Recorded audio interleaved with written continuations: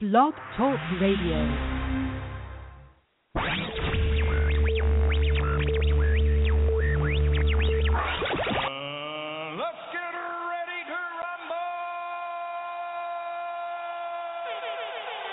Time now for the GridironStuds Show.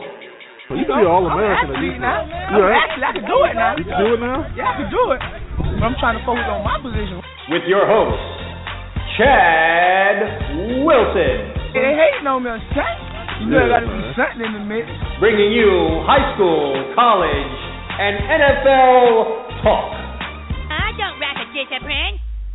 皆さん You all need more discipline. True discipline. Come on, get a grip. Call us on the show today. Don't get out of my face with that crazy stuff. The number to call, 347-633-9365. If y'all got to take, y'all know that. Or you can reach us on Twitter at GridironStuds.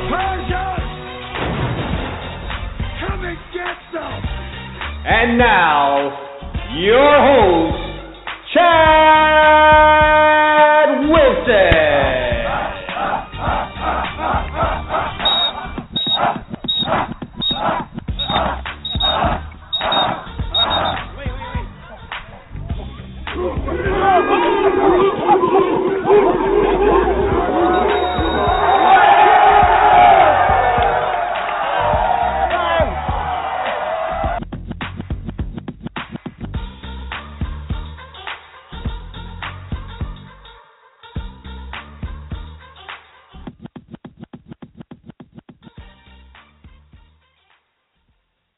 Hysterical.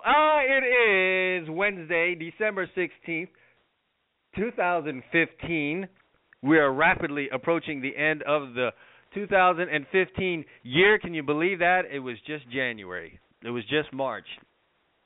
It was just June. We were looking for football anywhere we could find it, and somehow, some way, we have just fast-forwarded through an entire football season. High school football just about over with. You know, they're still playing in some places, but again, for the majority of folks out there, the high school football season is over, so that means it is recruiting season. We're in a dead period right now, so you know what that means? That's decommitment season. That's exactly what that is. The decommitments will come in on a daily basis. Get ready for them, fans. Get ready. Grab a full head of hair in each of your hands and start pulling, because those decommitments are coming in. The flipping will happen.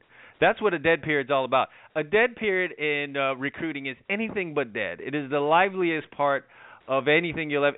If a dead period is what dead is all about, then I want to be a dead period. When I die, I want to die during a dead period. The liveliest thing you will ever be a part of in your life. So the decommitments have already started flowing. They're flowing like wine. They will continue to come in. They will go throughout this entire holiday period. The dead period does now go to January 15th, a little bit longer this year. They've tried to deaden things. The lively dead period has been extended. So it's going to go to January 15th, and during that time you will have to endure the decommitments, the flips, the unexpected, all happening. It is the lovely world of college football recruiting. But you all love it. You absolutely do love it. All right, it's Wednesday. It's the Recruiting Roundtable show coming up on the show as we do every Wednesday. I will have my lineup of recruiting reporters from around the country. They hail from Rivals. They hail from Scout. They hail from newly acquired by CBS, 247 Sports. Congrats to them on that big announcement there, being acquired by CBS Sports. I'm sure multi-millions of dollars will be changing hands in that transaction. Coming up on the show tonight, going to have Andrew Spivey, though. He's going to kick things off for me here just a minute. From Gator Country, we're going to talk some Gators football. A bunch of activity going on with the Gators in the world of recruiting. Been very, very busy. A lot of news revolving around the Florida Gators. So all you Gator fans, be sure to tune in and listen to not only Andrew Spivey, but some of my other guests. I will touch on some Gator targets with some of the other guests that I have on. I'm also going to have Ryan Bartow on, national recruiting analyst from 247 Sports. always coming with the great information. He will be joining me on the show today. And Woody Womack will be on from Rivals. Woody, always entertaining, informative, all the things that you need to be on a radio show. He's definitely going to be on here with us today. We're going to also have Corey Bender on. He is Southeast recruiting for Scout.com. Will give us a little bit of nuggets on some commitments that we had today. Some interesting news surrounding those commitments and also decommitments. As I told you, we are in that season, so we'll be talking a little bit about some of those things. Greg Biggins will be on with me talking Far West, West Coast recruiting. I'm going to talk about some top targets out there that are currently uncommitted. Where are they going? What's the latest on that? We'll talk about that with him. And also some flips for one very notable Pac-12 team out there. Some flips going on out there, getting some things going in the recruiting trail for them. We'll be talking about that. And then Rob Cassidy will close things out for me here with all of the recruiting reporters. We'll talk about some decommitments and commitments and some targets for the University of Miami. So we'll have that on the show. But we will also have someone that evokes quite a bit of emotion. And it's funny, when I mentioned that this guy's going to be on my show, I get a bunch of people that got things to say. They go out of their way to say things, make their comments, and we'll go on and on for comments after comments. And when I rebut them, I get this, after 5 or 6 comments and 10 or 15, 20 minutes worth of conversing back and forth, is, oh, well, I'm not affected anyway. It doesn't really matter to me. I don't care. Well, you do care. You absolutely do care. If you get on here and you're tweeting back and forth with me about my guest, who is, by the way, Neil Cool, Clutch Like MJ, is back, folks. He's back on Twitter, back in social media, back to reclaim some real estate, as others had tried to swoop in and pick up where he left off. I don't know how successful they were. That I'll leave that to you, the fans out there. I found the guy entertaining, to say the least, and so he's back. And I'll have him on the show. Going to interview him today. But if you, have all these comments to make about it on Twitter, yeah, you absolutely care. Stop saying, when someone tells me they don't care, that's when I know they absolutely do care. Someone who doesn't care doesn't even care enough to say that they don't care. Do you get that? You don't care. You say, you don't even have time to say, I don't care. That's when I know you don't care. When you say you do care or you don't care, when you say you don't care, that's when I know you do care. If I haven't totally confused you yet, give me a chance. I will here over the next 2 hours of the Gridiron Stud Show, Recruiting Roundtable Show, episode, what are we on? Episode number 8. We've done 8 of these bad boys. And by the way, we're just all leading these shows up until signing day. The pre-signing day show was a big hit last year. Had a signing day eve show. I thoroughly enjoyed doing it. It was one of the best shows that I did all year. And this year, having the regular reporters on with me every Wednesday, I think is just going to make it even better. Going to plan something really good for the fans here. So for you folks out there that I've been jawing back and forth with on Twitter about having Neil Cool on, hey, don't take it personal, okay? I'm a wise ass. I'm a smart ass. If you come at me, I'm going to come for you. And the best thing you could do is either come hard, come correct, or just go home, man, or leave me alone, okay? I'm an only child, born with a really smart mouth. And if you don't feel you can get in that kind of water with me and win, it's best to just stay clear of me, because I'm gonna bring some stuff to you, okay? Just don't take it personally, okay? It's Twitter, all right? Relax, okay? The hurt of your feelings should only be temporary. I mean, that's if you're a man. If you feel like being a man, don't get all. Oh, God, I got a guy here. Jim, this is just so classic that I just said this, and I've got a guy on here saying, guy who goes by the name Jim Bro Fisher. Yeah, I'm giving him a little airtime. Jim Bro Fisher, his report is, his tweet to me is, we really don't care. You do, man. I don't know you. I never heard of no damn Jimbo Fisher, or whatever the hell your name is. I don't know you, man. You coming out of nowhere to tell me you don't care. You know what that means? That means you do care. That means you really do care about what's going on. Some stuff I do care about are, some of these junior college kids signing today. One of them in particular is a kid I've known for a long time, since he was 8 years old. Shout out to Kamal Hardy. Played at St. Thomas, played his high school ball at St. Thomas, went out to Monroe Junior College, and happy to see him sign with a Division I school today. He's going to be signing with Purdue. Cornerback, I'm expecting really good things from this kid. He took the junior college route, which is not always the easiest thing to do. A lot of kids go to junior college and just flame out. They let their football dreams die. They let them go there because it just becomes too difficult. Kudos to Kamal Hardy, who believed in himself and went for it and did his time out there at Monroe, played well, handled his business in the classroom, and signed with Purdue today. So congrats to him on that. He'll be going to the Big Ten and playing there. Several other early enrollees. Florida had a number of them. We'll talk about that with Andrew Spivey here coming up really, really soon as he joins me here on the show. But happy to see that for those guys. You guys that go to junior college route, it's not easy, as I said, but I think a lot of other guys should entertain this. They should go that route. Sometimes you're just under-recruited for whatever reason in high school, and you would do yourself some good to go to a junior college. Although I will say this, if you're going there, you do have to be focused because there'll be a number of guys in the junior colleges that aren't really, let's say, as focused as you. They'll have their minds on other things, and it's easy to be led astray, fall in with the wrong crowd in junior college, and end up really off the beaten path and far away from your goals. If you're going to junior college route, don't let that be you. You go there, you focus, almost like the military. I mean, sad to say, almost like prison. Like you're here, let me do my time, let me go to class, let me improve myself as a football player, let me go to practice, let me do all the things that I'm supposed to do, mind my own business. For the most part, stay in my room, stay in my own lane, do what you got to do, and get yourself out. You'll like the results a whole lot better at the end of your year or two in junior college, and you stand a chance to end up in a place where you probably had zero chance of going to when you were coming out of college or high school, let me say. So there are definitely some advantages to going to, junior college if you can handle all that. There you go. You got all that. So here you go. Again, we're going to talk some college football recruiting here on the show today. And like I said, it's decommitment season. Why these things happen, they happen for a number of reasons. Sometimes schools just stop talking to a guy. And they'll stop talking to a committed guy. It'll happen. Sometimes they get a guy that they really, really wanted, a guy they wanted more than another recruit, and then suddenly the phone calls stop coming.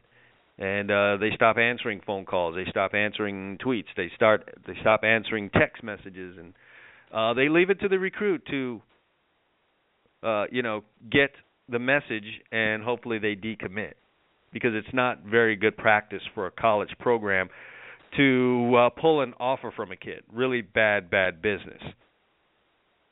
And when that gets publicity, never good for the school. Now, not saying that turning your back on a kid and not answering the phone calls and not calling the recruit is the best thing in the world. But when you're stuck in that position, that's typically the route that the schools will take. They'll just stop recruiting a guy, and he'll feel it. Kind of like when you go to the club, you get a number from that girl, you call her, and you call her, and you call her, and she never answers. Yeah, eventually you get it. Some guys will get it by Sunday night, Monday morning. Other guys, it might take them a couple weeks banging that phone number out and never getting an answer before they get the point. Same thing in recruiting. Some guys will allow themselves to be de-recruited, not answered, for quite some time. I mean a long time, months, and never really get the picture until sometimes it's too late. But, when it comes down to that, the sooner you can recognize that and open your recruiting back up, the better it is for you. Because the longer you go as a committed recruit, the more schools that are just going to fall off on you. They realize you're committed. You seem to be strong on that commitment because, you've stayed committed for such a length of time. They start recruiting other guys. They start getting other guys. And then when you do eventually have to decommit, what's out there. Now you're chasing. It's almost like you're starting all over. Got to go find offers now. Start calling schools back, who many of which, if you do it at this time of year, have already filled back up. They've filled up. They don't have room for you now, unless you're exceptional. unless you're one of these top guys in the country, 6'5", 6'6" defensive ends, 6'4" wide receivers, that type of deal.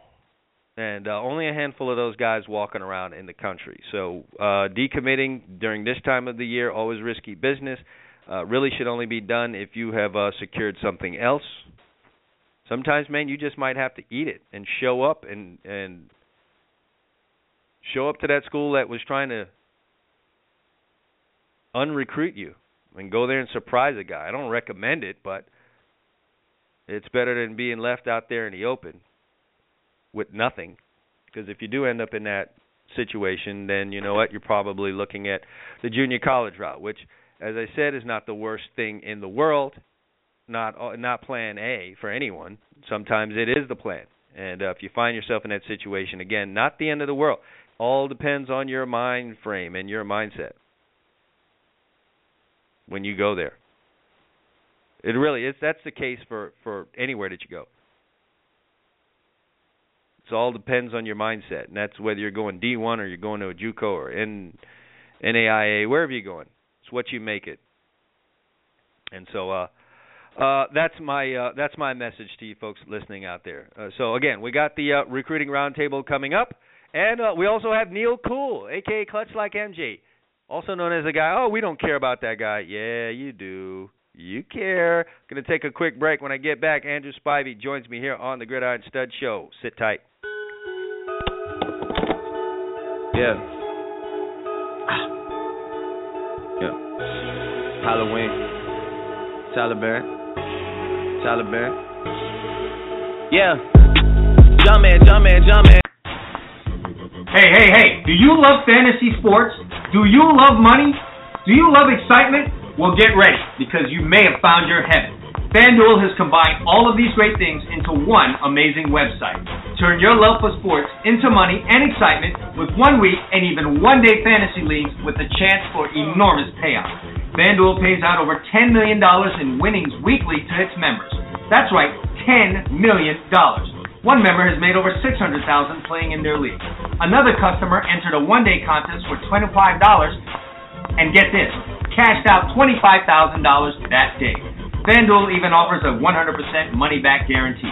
Sign up now and join a league. If you don't absolutely love it, they'll give you your money back. You can enter leagues for as little as $1. For a limited time, FanDuel is offering a 100% deposit match bonus to Gridiron Stud Show listeners. That's right, they'll match your initial deposit all the way up to $200. What more can you ask for? Just head over to FanDuel.com right now and enter the promo code GridironStuds when you sign up. But you better hurry. The match bonus is going to end soon. Just head over to FanDuel.com and enter the promo code GridironStuds. Do it now!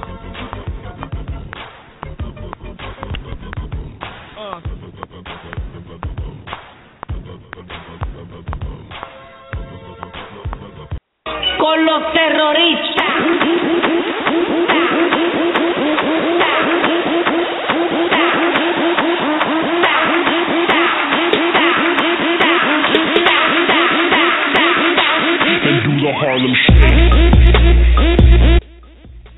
Back 8:18 on a Wednesday. Gridiron Studs Recruiting Roundtable Show. It's your favorite show of the week. And we're up and running. And we're going to start off with my man in Gainesville, talking Florida Gators recruiting, and that is Andrew Spivey. Spivester, how you doing? I'm doing great, Chad. Thanks for having me on tonight. Hey, fired some people up with, my special guest. My special guest seems to evoke a terrible amount of emotion. Say Neil Cool, and people become anything but that. They get hot. So there you go. That's what I got going on later on. But let's talk. Is hot. There you go. Let's talk Florida Gators recruiting. First of all, let's start off with why we need to get all fired up about a kicker. I see rival fan bases wanting to know why the hell Florida Gator fans are all giddy about a kicker coming. I'm like, have you not watched any games this year? Yeah, I mean, if a kicker can kick an extra point, I think he was going to be welcome with the full ride. He may have even took the quarter career. Eddie Panera, big kicker out of Miami, big guy, kicked a 70-yarder in practice. The biggest thing is he's never kicked in a game before. That's a little scary for a lot of fans to think about because of Austin Hardin. Austin Hardin was the number one kicker in the country coming out of school. But if this guy can just put a ball between the uprights, he'll be a miracle and may get a statue outside of the swamp. And it's big. He comes in the spring, should be ready to go for next fall. Has 4 years to go. So Gator fans may have landed their most prized recruit of the year last night. Talk to me about why he's never kicked in a game. Yeah, so he was a soccer player in high school and then got to a junior college in Miami, and a coach asked him to kick the football, and he started kicking a little bit, liked it, then went to some camps this summer, and Nick Saban, Jim McElwain, and a couple other schools offered him on the spot, goes back, gets a private coach, starts kicking more, and kind of fell in love with the game. So that's kind of where it is for that. The one thing I will say is he did kick in person for all of these schools. These schools did evaluate him. So they've seen what they need to see from him. Biggest question now is what happens when you got 350-pound defensive linemen coming at you trying to block your kick. Well, them big boys up front better make sure they don't get close to that guy. How about that one? That's what needs to happen there. Let this guy do his work, you know what I mean? So this is probably the last week we get to talk about this, so might as well milk it for all it's worth. In the running for Jacob Eason, it was a big story for several weeks here. He has made his choice. It is not Florida. It is Georgia. Ultimately, why do you think that decision was made? 18 months of being committed to Georgia. We kind of talked about this last week on the show. Was it going to be enough for him to leave Georgia, leave all of his friends at Georgia, leave the school he's been comfortable with and recruiting for to go elsewhere? I mean, he was committed for 18 months, had two different offensive coordinators there, and recruited pretty much half that class at Georgia, including several big offensive linemen. I think just at the end of the day, it just simply wasn't enough to get him away. Kirby Smart kind of made the program move of saying you're the guy that can save the program pretty much, and maybe he is, and he's the guy that they can step in and throw from game one in the starter. And then he has an offensive coordinator that can say he's coached some big-name guys in the past. Maybe not a offensive coordinator everybody's pleased with, but a guy he was pleased with. And again, I think it's just the commits. He was good with those commits. He liked Kirby, and 18 months of commitment was just too much to overcome. But heck of a run by McElwain and Nussmeier to even be mentioned. I mean, it was 50-50 for about the last week from what I've been told. Do you think he was ever really serious about coming to Florida, or this may have been something to get Georgia's head on straight? You know, from everything he's told people around his quarterback coach, through things I know he told guys on campus at Florida, was he was really thinking about it. Had Georgia hired an offensive coordinator that was not a pro-style offensive coordinator, or had he not meshed well with him, I definitely think Florida was an option for him. But once Smart hired a pro-style offensive coordinator, I thought it was pretty much a done deal. But to say he never thought about going to Florida, I don't think is too accurate. The family seems like a good family that didn't really want to make a lot of publicity out of it. So I think it was a little bit of realness in his visit, but I think at the end of the day it was just too much to overcome. You think the possible competition with a Felipe Franks and maybe a little bit of a roadblock to starting when you have Luke Del Rio there already, you think that played any part on it or no? Well, I think it has to play a little part of it. I mean, Georgia hasn't recruited a quarterback this year. They have Grayson Lambert, who many believe shouldn't be starting now, that started last season, so he pretty much goes in as the guy. I'm sure Franks didn't help things. I mean, kind of the plan for Franks all along was to wait until this past weekend to announce things, and he announced earlier than expected. And I do think that kind of threw a little bit of a wrench in there. And then plus on top of that, Will Grier coming back Game 7 of the season. That's competition as well. So I'm sure all of those things played a part in it. But a guy like Eason, I don't think should be scared of competition. So if he went away from that, then not a very good business decision if you're asking me. Yeah, true. There are a number of early enrollees in this class outside of the kicker, which everyone is obviously very, very happy about. Who would you say is the most important of those early enrollees? There's a couple of guys. I'll say Franks being the guy because he's a guy that can come in and give some depth to Luke Del Rio at the quarterback position until Will Greer comes back. But then I'm going to head to the receiver position. A guy like Dre Massey, as well as Freddie Swain and Josh Hammond. Those are three guys at that receiver position that Florida's going to look to kind of solidify that position a little bit. Brandon Powell didn't have exactly a great year at the slot position. A guy like Massey can do that, and then guys like Hammond and Swain should be able to help Callaway next season with D-Rob probably going pro. So I'll say the receivers and the quarterback position were probably the two biggest that they got, and they got that. And then maybe the biggest of them all is still set to announce on Friday, and that's linebacker David Reese out of Michigan.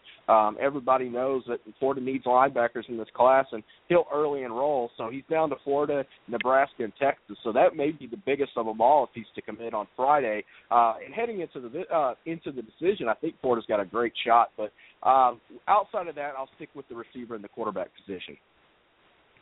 Yeah, well, we're certainly going to have a lot of fun going down the stretch here with the Florida Gators, who have made some pretty good moves, moved into the top 10 in the class of 2016 team rankings. So great stuff being done by Coach McElwain and the coaches out on the recruiting trail. And as always, happy to have you on to talk about it with us. Appreciate it. You got it, Chad. Have a good holiday. All right, same to you. Andrew Spivey from GatorCountry.com coming on and talking a little Florida Gators recruiting here with us, sharing some information on how what he thinks the whole decision came down to for Jacob Eason. It was, a pretty big deal over the last few weeks. It's what everyone wanted to talk about concerning, Florida Gators recruiting. It was indeed the big story for everyone. All right, so from Andrew Spivey, we're going to head out to the national analyst for the newly acquired 247 Sports by CBS. Big mega deal there, and this guy had to be a big part of that because he helped to build a brand. That is Ryan Bartow, national analyst, 247 Sports. How you doing, Ryan? Doing great, Chad. It has been an eventful day, to say the least. I mean, CBS buys 24/7 Sports, which was big to kind of kick off the day. Texas A&M may go from having the best QB depth chart in the country to maybe the worst, with the drama going on with their 2 5-star QBs. One's already transferred out. Tyler Murray may or may not. We also had JUCO National Signing Day today. We had Devin Bush pick Michigan, a press conference I was at today. We had a cornerback that I know me and you are personally very highly on, Dante Carrier-Williams, decommit from Cincinnati. It's all indications look like he could be a Wisconsin Badger, where he had a great visit over the weekend. But you got some other schools coming in play there too. So just another Wednesday. Yeah. Oh, and the Wednesdays, they're going to get crazier and sweeter as we go along here, as I said in the opener. Let's talk about the Bush Jr. Commitment. I'm not surprised by that. I don't feel like you are either. If you've been around, you kind of felt like that's the direction he was going in. Ultimately, though, why do you think he chose Michigan over his father's alma mater, Florida State? Because I think they made him a bigger priority in the last year. They took commits from 2 of his teammates, kids he grew up playing with, in the 2 safeties. And I think Michigan, originally led by DJ Durkin, but also Chris Partridge, Jim Harbaugh coming down here and running that satellite camp. I think they've recruited that whole program, and they just quite frankly outworked Florida State for a guy that grew up wanting to play for the Seminoles because his dad did. And I think at the end of the day, that was the difference. Yeah, it sure seems that way. And, of course, when, anytime in high school friends want to stay together, that seems to be a really, really big deal. So securing those 2 commitments ahead of Devin Bush Jr. would be another reason why most folks thought he would indeed choose that, knowing that, it was a little bit more went into the decision than that. But, of course, that played a part in it, and he is really, really close with those guys. So good move there by Michigan. They're getting a great player, obviously, someone that can be a game changer, program changer. So good move by them. Let's talk about Isaac Nada. What's this guy going to do? He's been kind of all over the place. Where's he going to end up? I mean, he could go to Georgia, where he's originally from, with Jacob Eason. He's going to announce at the Army game. Michigan's still in play there. I saw that Kareem Walker, who announces tomorrow, one of the top-rated backs in the country, that's a lean to Michigan, is reaching out to kind of gauge what Nauda's going to do. He visited Miami on Friday to check out with Coach Rick. I don't think he'll wind up there. I think it's, as of right now, it's probably Georgia, maybe Michigan. A few others are in there too. But, I mean, somebody's going to get the guy that I think's the top tight end in the country. We have him ranked as a top 10 overall prospect in the country, and usually you don't have a tight end in there. So somebody's going to get a gem. He looks like a real cliffhanger. Hell, look, our tight end too is also playing it very, very close to the vest. Everyone wants to put him at Florida, but he doesn't say much, and so I guess tight ends are not the ones to play poker with. I guess not these guys. Gosh, I think Nauda's got a great personality though, where he could be like a Gronkowski or a Jeremy Shockey. Because gosh, he can get it done on the field. And obviously, I think the world of Nick Eubanks. He's just scratching the surface. He's got a huge ceiling. At the end of the day, I think he'll be a Gator or go with Cristobal to the Crimson Tide, who led early in the process. Sure. Here's a guy I haven't heard much about over the last week or so, but definitely a big, get in this class for whoever gets him. What's the latest on Benjamin Victor? Benjamin Victor is kind of, it was going to be Florida if he committed in June. He moved that back. I think Ohio State has been in real good position ever since he visited there. He never made the Tennessee visit. I think the dark horse there is West Virginia with their wide-open offense and Javon Durant going up there and starting as a freshman and him having a good rapport in there. I think West Virginia is in there a lot more than people realize. Right now, the safe money is he's probably going to stay in state and play for the Gators, if not Ohio State. But, I mean, I'm not going to count out West Virginia just because they throw the ball more than anybody. They got a really good receiver coach there, and I think Sider has probably recruited Benjamin as hard as anybody.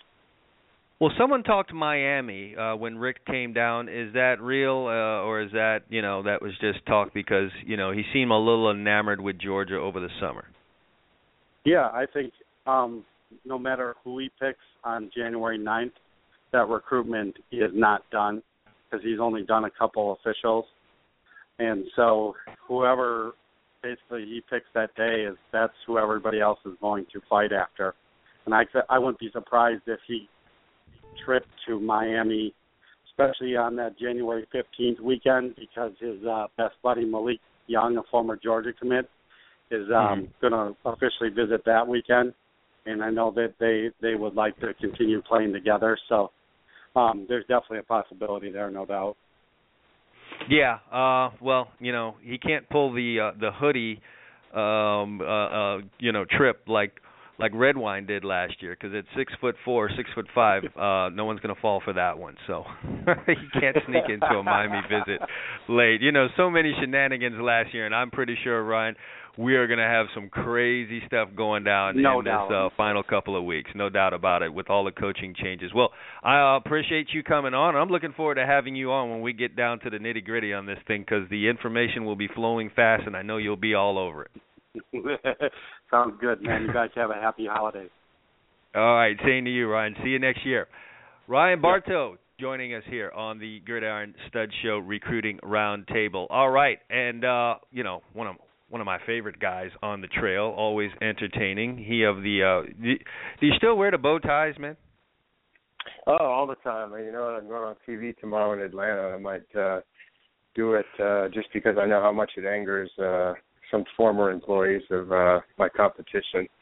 There you go. Woody Womack, by the way, joins us here on the Gridiron Stud Show. He opts for the Colonel Sanders look every now and then, and it seems to irritate people, as I've irritated people today just by having clutch like MJ Neal Cool. Are you familiar with that guy who catfished the Florida fans? Yeah, I actually listened when you had him on the first time when he was lying about how tall he was or whatever. I mean, that guy's a clown. I'm sorry. Yeah, well, just saying his name seems to fire people up, and then get him on the show, and they really go, bat what crazy. All right, let's talk recruiting here. I'm gonna, have you make some predictions here because it gets to that time of year, even though we're having a bunch of decommits. Let's talk about Demetrius Robinson. He's kind of in your wheelhouse, your neck of the woods. What do you think that kid's going to do? Boy, I tell you what a mystery he's been. This is a guy that I mean, we've known for probably 4 years. I think he's been to every, Rivals camp we've ever had in terms of the regional camp, the camps we've had in Texas, the ones at the five-star challenge multiple times. Loves Rivals, I guess. Well, you'd think so. Not when it comes to answering my phone calls, but I really think he doesn't know what he's doing. He's in a unique situation. He's got a unique home situation where, he's got a twin sister who's also a college athlete who's got track offers, but she lives in a different part of the state. He lives with his older brother, so there's a little bit of, different family dynamics there. I think if his mom had her way, he'd be going to Georgia Tech, but nobody wants to talk about that. So Georgia Tech is the real sleeper. I think it's between Alabama and Georgia. I think Kirby Smart coming to Georgia really helped. I think that might put them actually back in the mix because I assumed he had been bound for Alabama for a long time. He really wanted to go to Stanford. I just don't know if he's going to get there, academically. So if I had to guess today, I would say Georgia. But, Nick Saban's handling his recruitment personally, and we all know how that usually ends up. Yeah, exactly. Rashawn Smith, what's the latest on him? Well, he's interesting because, he's been obviously affected by the coaching changes up at Maryland.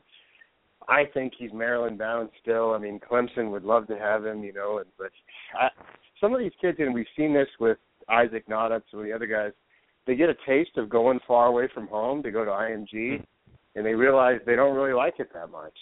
So, yes. I think, and Nada, I think, is bound to go back to Georgia, be close to his family, and I think the same could be going on with Smith. Yeah, it's interesting that you say that. If there's one thing that's really learned by going to the academy, the IMG Academy, is that you know what? I do kind of like home. I do kind of like the sound of Mom's annoying voice. So maybe I will come back and stay a little closer to home. So there you go. Here's a guy that Florida Gator fans are interested in, Lindell Wilson. What are your thoughts on him and what he's going to end up doing? Boy, we were just hanging out over in whatever state I was in last week, Hattiesburg. I was in Spartanburg this week. I get my burgs all mixed up. But, he keeps talking up the Gators. They got a couple of his teammates, a couple of his friends. I still personally think he's going to Alabama, but, it'll be interesting to see because I also think Ben Davis is going to Alabama. And those two have, a big-time rivalry. They're friends, but they also, compare to each other for most of their careers. And it wouldn't be surprising to see him go to Florida and maybe have a chance to compete against Ben and kind of continue that rivalry that they've had. But I still think it's not too often that five-star prospects get out of the state of Alabama without going to Auburn or Alabama. So, you got to put the safe monies on the Tide. But I don't think the Gators are out of it by any means. Oh, yeah, and just to give you on that, I was talking to a coach of another school once about a prospect that I'd found, and the kid was in Alabama, and so I'm going back and forth talking with this coach, and at one point he just stopped and said, "Oh, wait, where's the kid?" And I told him the city in Alabama. He says, "Oh, never mind. If he's that good, Nick Saban will get that kid." And so that was the end of that conversation. So that just gives you an idea of how things are there. Last one I'm going to ask you about is McCole Hardman. Where do you think he ends up? Boy, he's McCole's a great kid, really, really good for the media. I mean, loves to talk and loves to keep people guessing. He loved Jeremy Pruitt. We saw him kind of, say he wanted them to keep Pruitt at Georgia, now Pruitt at Alabama. And I think they have a chance to really steal him. Kirby Smart was recruiting him already, but I think that relationship with Pruitt might be too much to pass up on, and he may be a guy that go down to Alabama and kind of play that versatile role we've seen some other guys play over the past few years. I think he would be a terrific offensive player, and I think he'd be really fun to watch. So I think, once again, boy, I thought it's an Alabama sweep here with all these questions you're asking me. But yeah, we're flipping over elephant cards here for all these guys. Right. So I think Nicole is Alabama right now, but like I said, it's anybody's guess. There's some of these guys I actually know where they're going, and there's some of them that I'm guessing on. Nicole's an educated guess. Yeah. Well, it is at this point for any and everyone, unless they're living in your household, and sometimes you don't even know that because it is decommitment season. So There you go. We'll keep trying to make some sense out of this as we go along, as we lead up to signing day. I appreciate you coming on to talk about it with us, man, and enjoy your holidays. I won't see you and talk to you again until next year.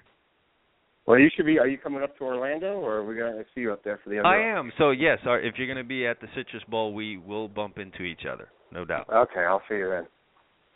All right, Woody, appreciate you coming on. Woody Womack from Rivals.com joining us here on the Gridiron Studs Show, talking recruiting in the Southeast and giving his predictions on some of these top guys that are still uncommitted heading into the Christmas break. Speaking of break, I'm going to take a quick one. When I get back, it's Greg Biggins, West Coast Recruiting for Scout.com, joining us here on the Gridiron Studs Show. Stay tuned.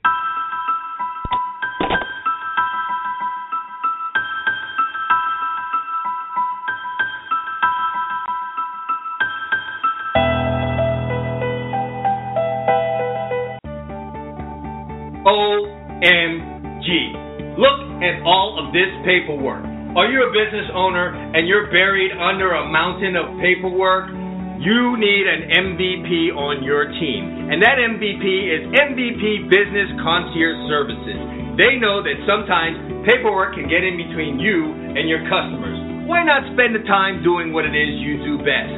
Getting new customers, handling the ones that you have now, and while you're doing that, you can have an MVP working for you. We know that tax season is the busiest time of the year for business owners. No more missing deadlines and getting IRS penalties for late filing. MVP Business Concierge Services will do all the hard work for you. They will streamline your payroll, streamline your finances, and have you on track. With trustworthy advisors that are very reliable, they will take the hard work away from you and get you back into what it is you're doing best. How do you get this MVP on your team? You call right now, 844-696-8722. 844-MY-MVPCC, or send an email to info@mymvp.cc and get an MVP on your team today.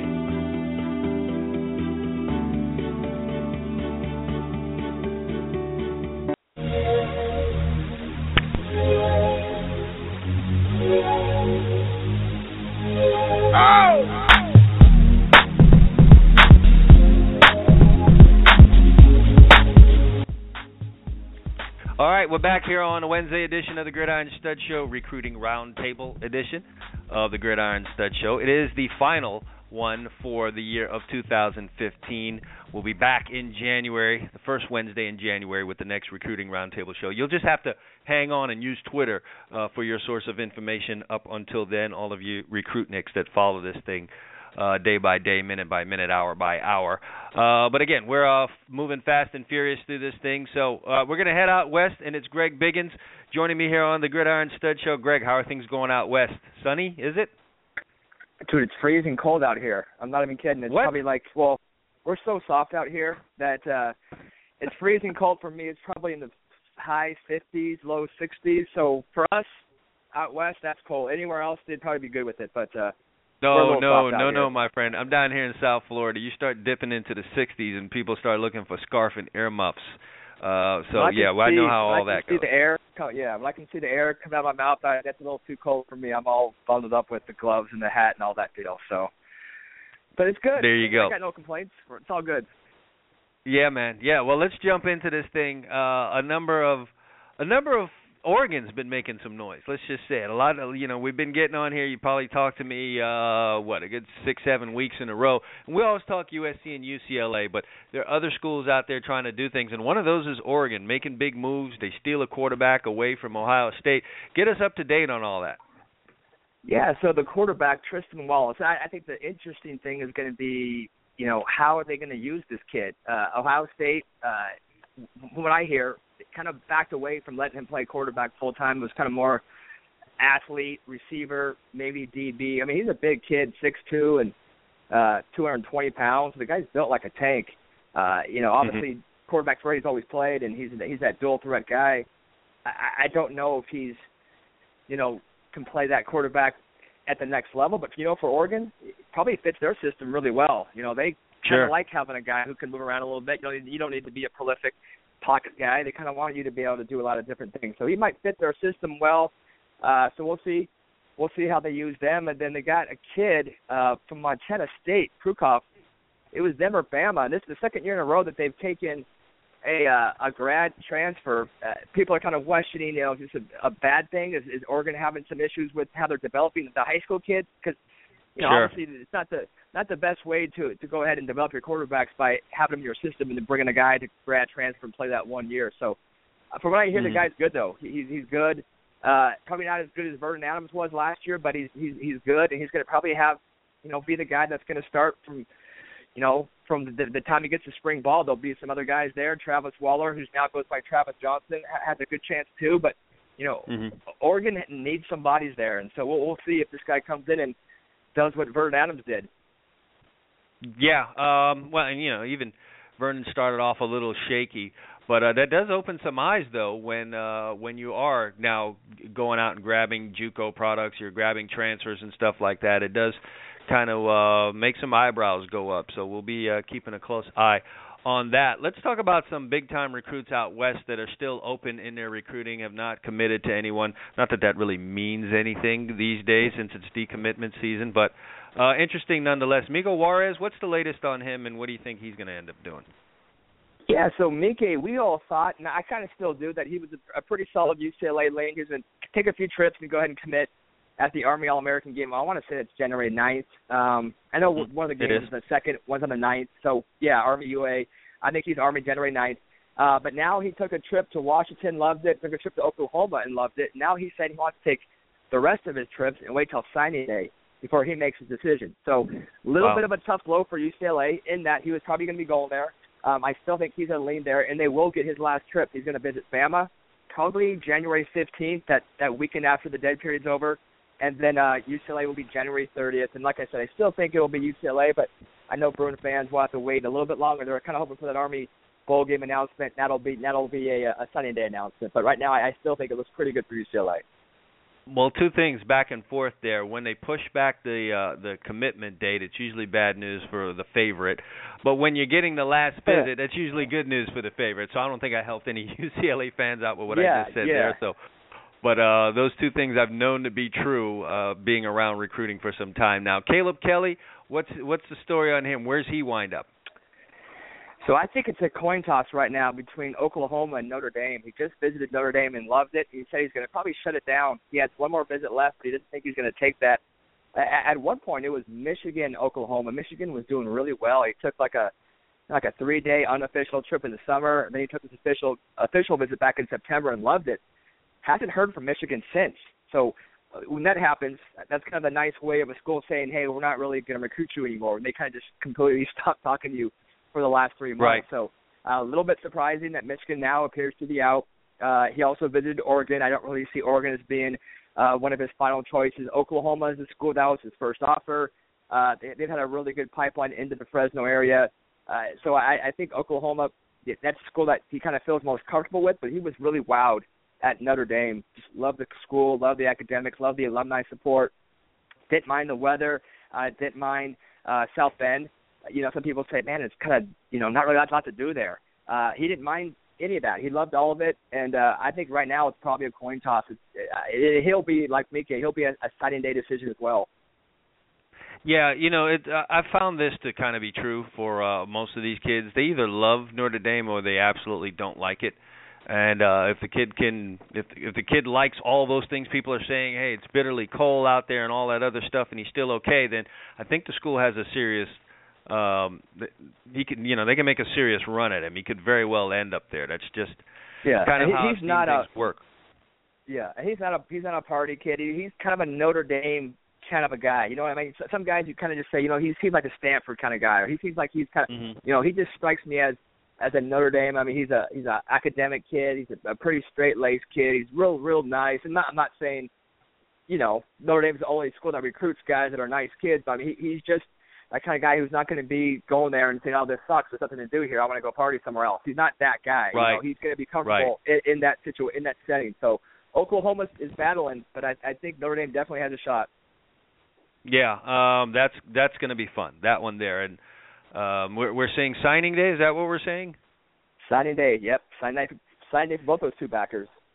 It's a hat puller. All right, and our favorite guy we always talk about on here, Olawale. What's is it still USC?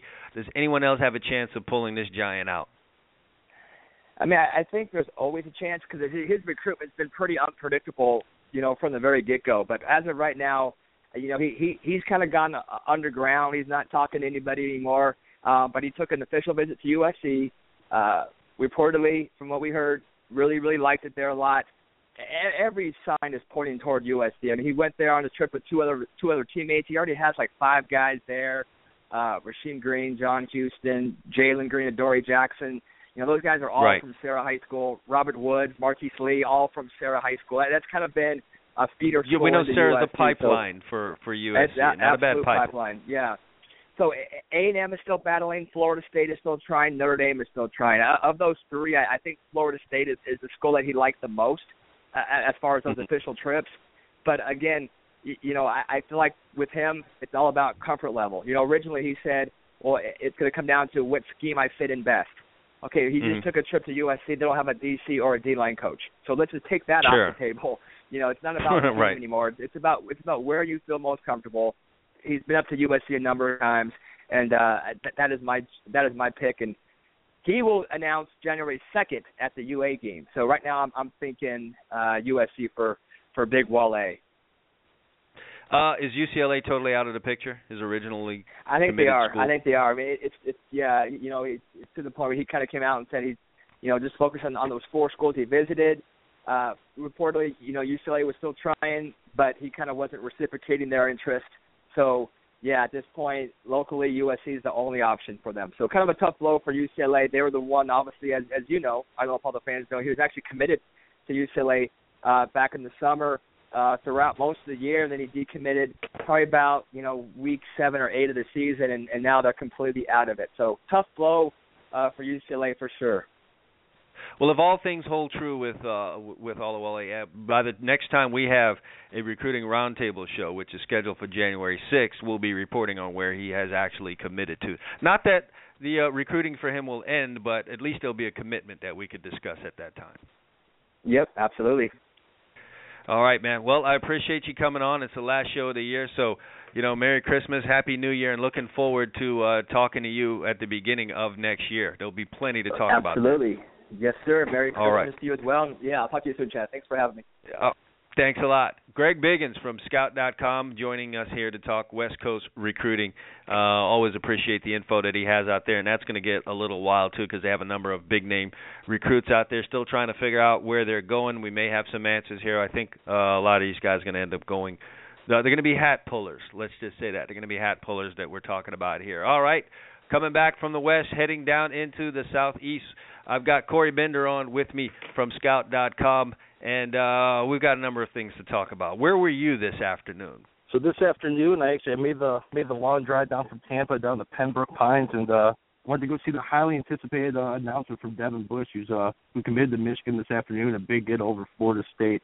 Yeah, man, it was action-packed, tons of media today, and all the attention I felt like in Florida was all focused on Bush today. I mean, besides that, there were some offers that went out this morning. I know Dante Carey-Williams decommitted. That was some news. But like I said, Devin Bush stole the show today. And, yep, he's on his way to Michigan. He's committed to Michigan. Hey, 5-6 years ago, you couldn't have told me that there would be any kind of scene like that at Flanagan High School concerning the football team. It's always been all about baseball at Flanagan. So kudos to Devin Bush and what he's been able to put together over there and bring some excitement to football there, to where you have the place filled up for a commitment announcement from a junior there. All right, I asked this question of one of my other guests. Ultimately, what do you think it came down to? Why did he choose Michigan over Florida State? I just think it's overall the comfort level. I mean, like I said, the thing is with him, every time I spoke to him after the Michigan visit, the times he has visited, he just said he could see himself not only being an athlete there, but he just liked the whole social setting. And you know him from coaching him, Jay. He's just a straightforward kid, a real serious kid, a real mature kid for his age. And he said basically outside of football, was one thing that really sold him. The city of Ann Arbor really sold him. And obviously there's rumors going around. I know you will probably dip into this later about his dad possibly, the rumor of maybe taking a job at Michigan. But outside of that, I think he can actually hit the ground running and play pretty early at Michigan, too. I mean, they're losing a lot of depth especially at middle linebacker over the next year or two. So I think with him, he's an instinctive kid. You can tell he's the son of a coach, son of a former NFL player. He's just a smart kid, instinctive kid. And but overall, as far as why he chose Michigan, I mean, like I said, it was the total package. I think academics and obviously playing in a rich tradition like Michigan, it was just a total package for him. Yeah, and look, I think the world of both junior and senior. I know they're getting a hardworking player, a very smart player, one that I fully expect to make an impact. Let's slide over to Dad. You know the rumors are out there, otherwise I wouldn't even be addressing this, but many out there think that Dad's probably coached his last year at the school, speaking of Flanagan, and is likely to be heading up to Ann Arbor with Son to take a position on the staff. I don't have anything solid on that. That's just word on the street, as they say.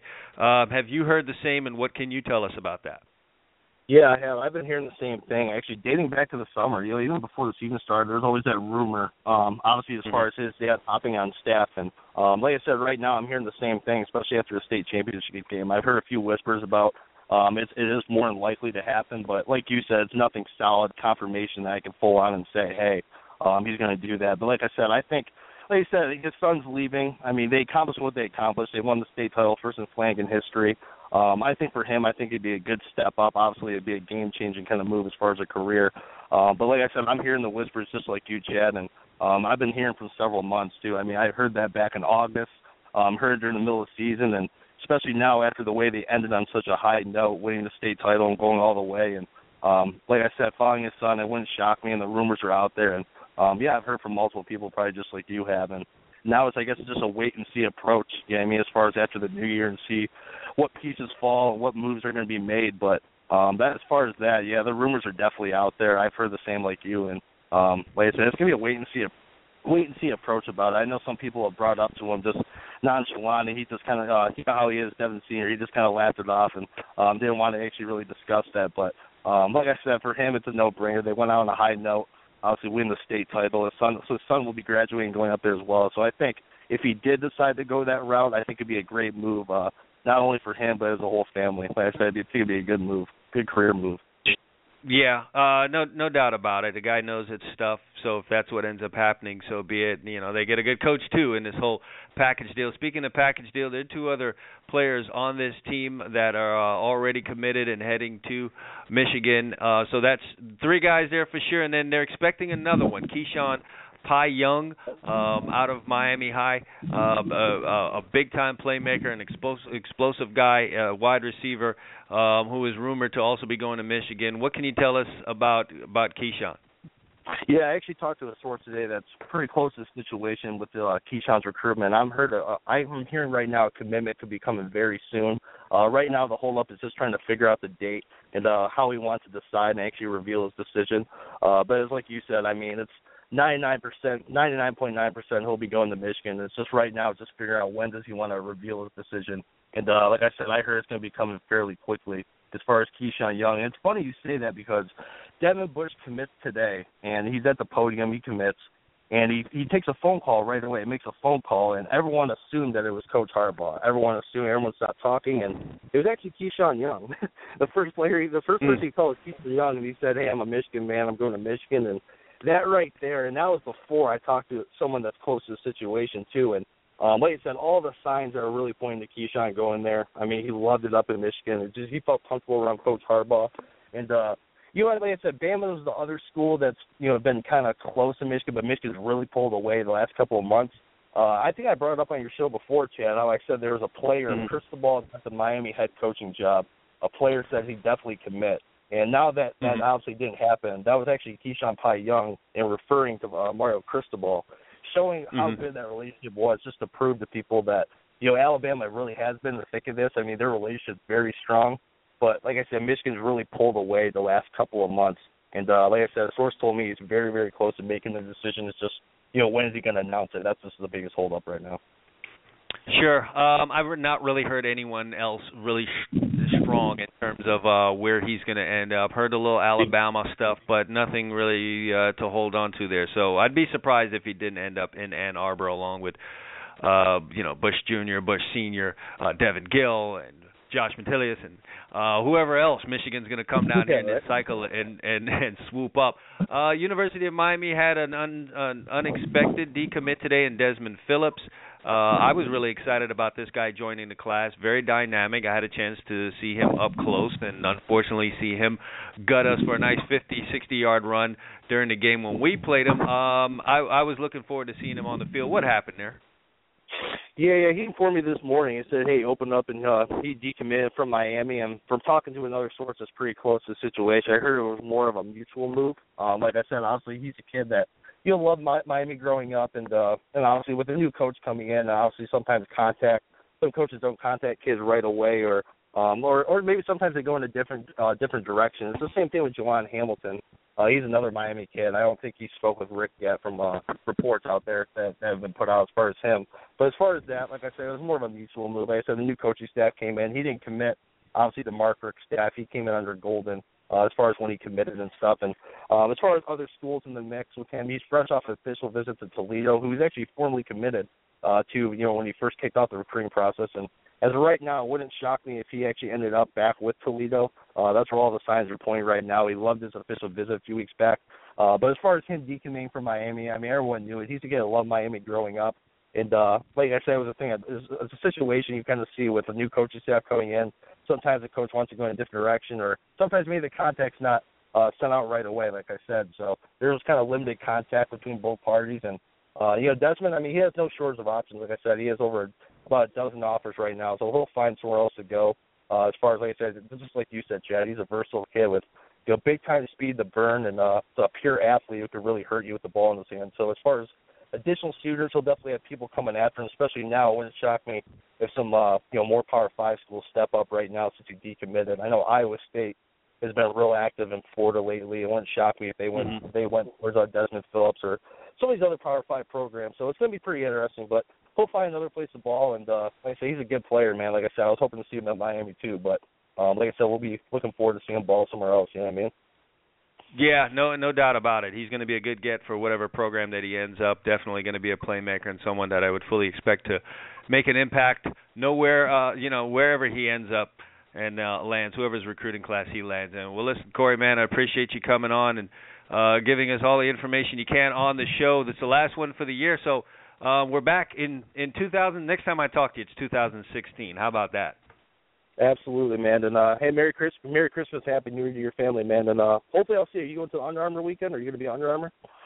May or may not. I don't know. I'm going to be in Orlando, obviously, for the Citrus Bowl. I'm not sure what I'm doing outside of that. Okay. If not, I'll see you next year. We'll talk next year, man. And like I said, have a Happy New Year as well. All right. Same to you. Corey Bender from Scout.com joining us here on the Gridiron Studs Show. From Corey, we're going to head back to Rivals.com, and it's Rob Cassidy talking some recruiting in the South, where a lot of this stuff happens and goes down. Rob, how you doing? Chad, what's up, man? How are you? Hey, it's another day on the recruiting roundtable, and plenty of information to go around. It is decommitment season, and listen, we're in a dead period somehow, but these dead periods have been the most liveliest thing that I've ever seen in my life. So we definitely got plenty to talk about on the show. Let's start off with Dante Carrier-Williams decommitting from Cincinnati today. I don't know how many people expected that to come. He did take the trip to Wisconsin, which would make some people nervous if you're a Cincinnati Bearcats fan. And sure enough, he decommits. What can you tell us about what's going on there? I can tell you, and I'll pat my own back, and you can ask Dante himself about this. The day he committed to Cincinnati, I was talking to him and his dad and told him that, I'd buy them dinner. It actually worked out. Like, I did not ever expect Dante Carrier-Williams to go to Cincinnati.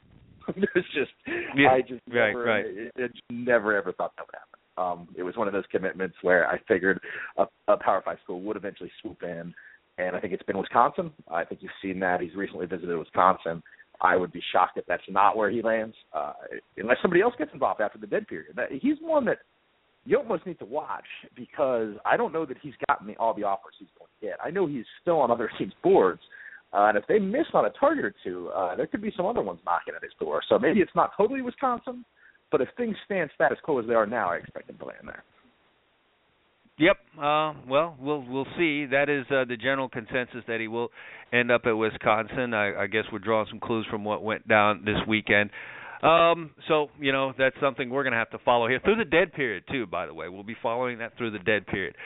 There was a commitment that went down today. We just talked about it. Devin Bush Jr. committing to Michigan. He's the third such Flanagan Falcon to do so. Let's talk about one of the others who did commit early, and that's Devin Gill.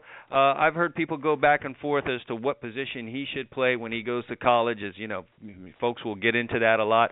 Some say he's a safety, some say he's better suited for linebacker. And what you've seen, what's your take on Devin Gill at the next level? I think if you would have asked me this after last season, I would have told you he was a safety. He is adding some real significant size. I saw him today at the Bush announcement. And, I mean, this is a guy that's gotten bigger. He's not a college-ready linebacker right now, body type-wise. But he's got the frame, and he's definitely inching closer that way. He's gotten better against the run. I like him at linebacker because I think it's easier to put on some good weight on somebody than you may need to take some off if you're gonna play him at safety in the Big Ten. I think I would try him at linebacker, and if that doesn't work, maybe hit him with a redshirt year and try to reshape him a little bit. Yeah. Well, that's something we're going to need to follow. He is athletic. Big kid, but is athletic, which is why you come down to the state of Florida looking for kids. You can get big guys that are athletic. He certainly fits that mold and runs around and makes plays. So one way or another, I think you're looking at a good pick up there in Devin Gill up there in Michigan. So it'll be interesting to see that. Sam Bruce. Here's a dynamic on Sam Bruce. Everyone, he's said it as much. He's been putting it out there. I'm going to Miami. Miami's where I'm going. But he also did say he has a ton of affection and has kind of tied himself into Kevin Beard, and Kevin Beard has not been solidified on Mark Richt's staff. If Kevin Beard were to end up somewhere else close, even a Central Florida, what do you think that would do for Sam Bruce? Would you think he'd go try and follow if he ended up in a South Carolina or something like that, or what do you think? Man, it's going to be tough. That relationship, as you pointed out, is extremely strong. I don't think it's strong enough to get Sam Bruce to UCF. South Carolina, maybe. That's, maybe more likely. But, I really think there is something about Miami there. I think that if Barrett is there and retained, I think it's 100% Sam Bruce will play college football at Miami. If not, things get a little bit dicier, and Sam a little bit. So do I. He's one with a flair for the dramatic. There's always a signing day surprise or two. I think that retaining Barrett eliminates any possibility for some kind of signing day shenanigans with him. But if he isn't on staff there, then it opens it up where, maybe some doubt creeps in. I don't think it's 100% certainty that he'll spurn Miami and go elsewhere, but I think it becomes a lot more likely than it is right now. Yeah. Somehow, some kind of way, I just think there's something mysterious going on there. I don't know. I agree. Maybe I trying to come about that this afternoon. He's Sam is one that's like, it's hard to bet on these things, but if it's like, you're going to pick one guy from the state that there could be some, unexpected stuff go down on signing day. I mean, Sam's got to be at the top of the list, right? Sure, of course, And the reason I mentioned Central Florida is because I think they're going to be wide open over there with Scott Frost coming on board. I don't see him departing from that. That's kind of how he's made his identity. And, Sam could go there and put up some crazy numbers. I don't think I'm crazy for saying that. It's just hard for me to see a guy with Sam's personality who kind of craves the big stage to go play in that conference. That's why I think I see it. Yeah, sure, exactly. So we'll just have to see how that goes. What else do we have going on in University of Miami recruiting? There was a lot of pleasure, let's say, in the hire of Mark Richt. Has he been able to do anything noteworthy, dynamic in the area of recruiting in the time that he's been announced? Well, I mean, I think you saw Malik Young decommit from Georgia. I think it's only a matter of time there. He's got a relationship with Richt, and I think eventually he'll land there. I mean, there's a reason that went down. That's probably been the most notable concrete thing. But anytime you can get, that air of confidence breathed back into the people around Miami and the players around the area and in Dayton and Broward, you've accomplished something where they're not laughing at Miami anymore, which had kind of become the case, where it became kind of a joke, without Goldman. I mean, people were actively making fun of the program. Now, there's a little bit of that, aura of energy back around the program, and, that shouldn't be sold short. I mean, that's an accomplishment just by making a hire of a guy that's got such, an aura of winning about him. And, so nobody's laughing anymore, at least. Sure, absolutely not. Absolutely not.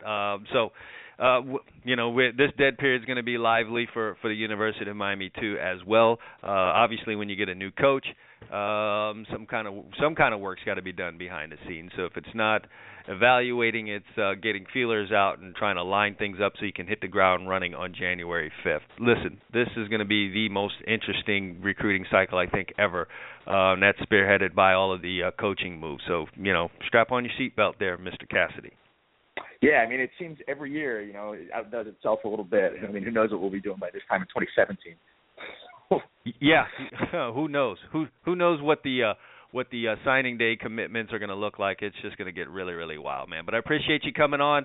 Next time you and I talk, it'll be 2016, man. Enjoy your holidays. Yeah, man. I'll see you next year, Chad. All right, take care. Rob Cassidy from Rivals.com coming on, talking a little Deep South recruiting, a little University of Miami stuff, and touching on Dante Carrier-Williams, Devin Gill, Sam Bruce, and Mark Rick on the recruiting trail. I'm going to take a break. When I get back, it's the one and only Clutch Like MJ, Neil Cool, a.k.a. all that other stuff, joining me here on the Gridiron Studs Show. You folks sit tight. All you haters out there listening to the show right now, you sit tight. Be right back right after this.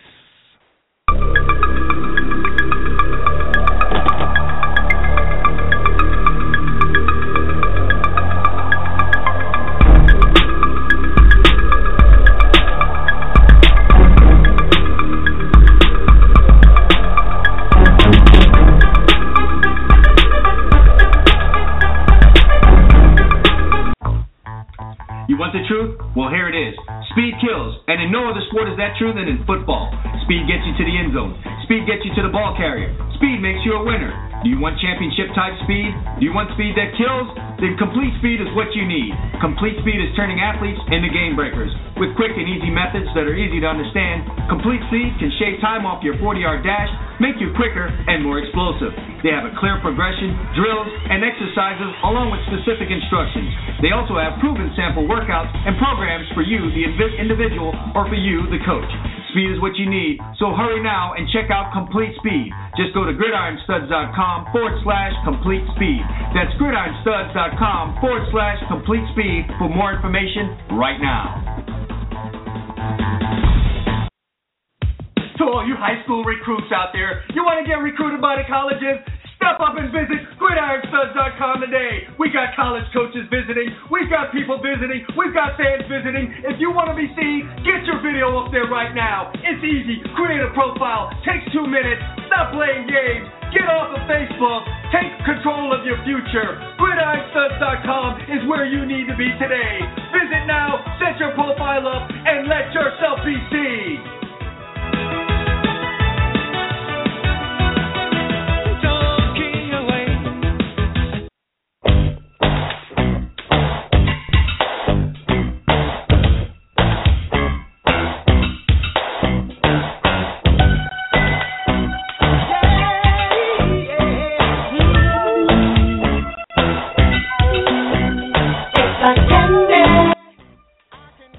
9:13 here on the Gridiron Stud Show. Just wrapped up the recruiting roundtable.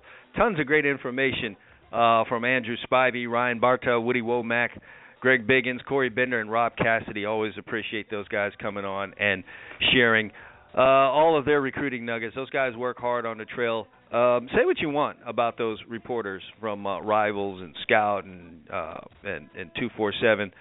Those guys just really go out and put in the work. I mean, they're going from school to school. They're trying to run down kids and make phone calls. It's not the easiest thing in the world to get in touch with a teenager, and oftentimes they don't really want to speak to you. They kind of want to just talk to their friends and live their teen lives, and these guys do a lot of work trying to run down information, so appreciate them doing that, and then also coming on the show and sharing it with us. Well, who's messing around in the control room back there? All right. Nevertheless, this guy last month went through some stuff. He was outed for using a fake name on Twitter. I mean, who the hell does that? Who the heck uses an assumed name, a fake name on Twitter, but he's been charged with a number of atrocities. And I just got to be honest, I didn't go through trying to check on all these things. I do know this about my next guest. He is talented. He was humorous. He did provide information. He did make contact with recruits. That is without a doubt. He was able to do that and get information from them. He was also able to keep contact with actual players on the Florida Gators team. I think he was hated for a number of those things. Those things are facts. And in outing him, they said that he had information that was bogus, because people think when you get recruiting information, it's going to be 100% correct all of the time. If you learn anything over the last hour in me speaking with the recruiting reporters who actually get paid to do this stuff, nothing's 100% until a kid signs on a dotted line. You go all the way down to signing day with some shenanigans and back and forth with the kid. We saw that in the last recruiting cycle. So saying that the information wasn't always correct, I don't know what that does. But between that and then something about T-shirts and so on and so forth, they really came after this guy, and he kind of went into hiding, which many people would do if they're being attacked in this fashion. Nevertheless, the time is now. He's decided he's back. He's going to come back now and assume his role on Twitter and be back in social media doing his thing, putting up videos and posting information. And here to talk about what his future plans are and why he decided to come back is a.k.a. It's Clutch Like MJ. It's Neil Cool. What do you want to be called, my friend? It doesn't matter. Neil's cool. Clutch is cool. Neil. It doesn't matter. Neil is cool. That's a nice little play on words there. Nevertheless, it's Neil Cool, everybody on my show. Just saying that you'd be on the show today was enough to get some people riled up. You know what I love is that when you say you are, if someone's coming on the show and they say, "Oh, I'm not worried," or I don't care. Man, you care. So there's a bunch of people out there that care. Of course, man. You're tweeting me. I don't talk to you. I mean, I know if I don't care, I don't say anything. That's how you typically goes. There's so many things I fly through on my timeline that I don't care about. And you know why people never hear about it? Because I truly just don't care about it, and I just keep rolling along. Right. Now, when I take the time out to say something, then you know what? It turns out that I actually do care. So all of the folks that quote unquote don't care are in my DMs right now. So talk to us. What have you been doing over the last, I guess it is 3 weeks, and why'd you decide to come back? I wasn't even really going to come back. After like 2 days after everything happened, I wasn't sad or anything like that. Like I saw, people were sending me screenshots that like would still talk to me and stuff, and I saw people like, man, he must be sad, this and that. I was never sad. I was like I said, I came on the show the day of, I was relieved it happened. People probably think I'm mad at Ty and everyone and that Miss Mieo girl who I'll get on in a second. But everyone probably thinks I'm mad at them. I'm really not mad at anybody, man. I don't hold grudges versus anybody. Like I said, I would be clowning too, like I said on the last show too. But back to what I was saying, I really wasn't going to come back. I was just, it was kind of, I'm not going to lie, it was really nice. Like, if anyone can take a break from Twitter, you'll see that it's actually pretty nice. Twitter, you kind of get wrapped up in it. But I got on the form I run for recruiting, and I was expecting nothing but negativity on there, and I was, like, almost blown away by how many people messaged me. And, people are going to call me a liar or whatever. Take a picture of it, put it on Twitter if you want me to. I don't give a fuck anymore. But I actually got on there, and sorry if I said the F word and you don't like that, but whatever. But I got on there. The FCC is not monitoring this show yet, so if you could refrain, great. If not, I won't. No one. I got it. I got you. I wasn't in a bad place or anything, but seeing like people come to me after such a short time and just be like, hey, like, don't worry about it, people make mistakes, whatever, or people were even just like, man, come back to Twitter, you're still you, just a bunch of stuff like that. I think it's the cool thing to throw jokes around. It's what everyone else is doing. Everyone has an agenda. I don't think a lot of people like the fact that I had 10,000 followers and the fact that just simple stuff I can make blow up. I don't think people really like that. So I think when I fell, everyone said, "Hey, this is my chance to get some followers off of it." And I really think that's what a lot of it's about. People can say what they want to say, but it's pretty obvious, and people can see it. The other thing I don't like is people calling. You think it's a jealousy over the following? You think this is some kind of digital turf wars, if you would say? No, I don't. What do you think I don't think it's. I just think like if I'm in their position and there's like someone big in front of me and they fall and I want that, everybody, well not everybody, but most people on Twitter, with 1,000, you always see it. Just give me a shout out, let me get more followers. So if they see an opportune time to take advantage of it, they're gonna do it. I did it several times. With Will Greer and stuff, when all that stuff happened, I made videos, T-shirts. I mean, there's just good business sense. If you want to grow on Twitter, that's a good way to do it. So I wouldn't say jealousy or anything like that. I'm just saying you could sense some people had an agenda. Some people said their jokes and moved on. Some people just kept talking about it for a month straight. It's just kind of weird that it affected you that way. I'm sorry that I affected you that way. I didn't know we were dating or anything like that. I'm sorry that I had that effect on you. But I don't, like I said, I don't hold any grudges.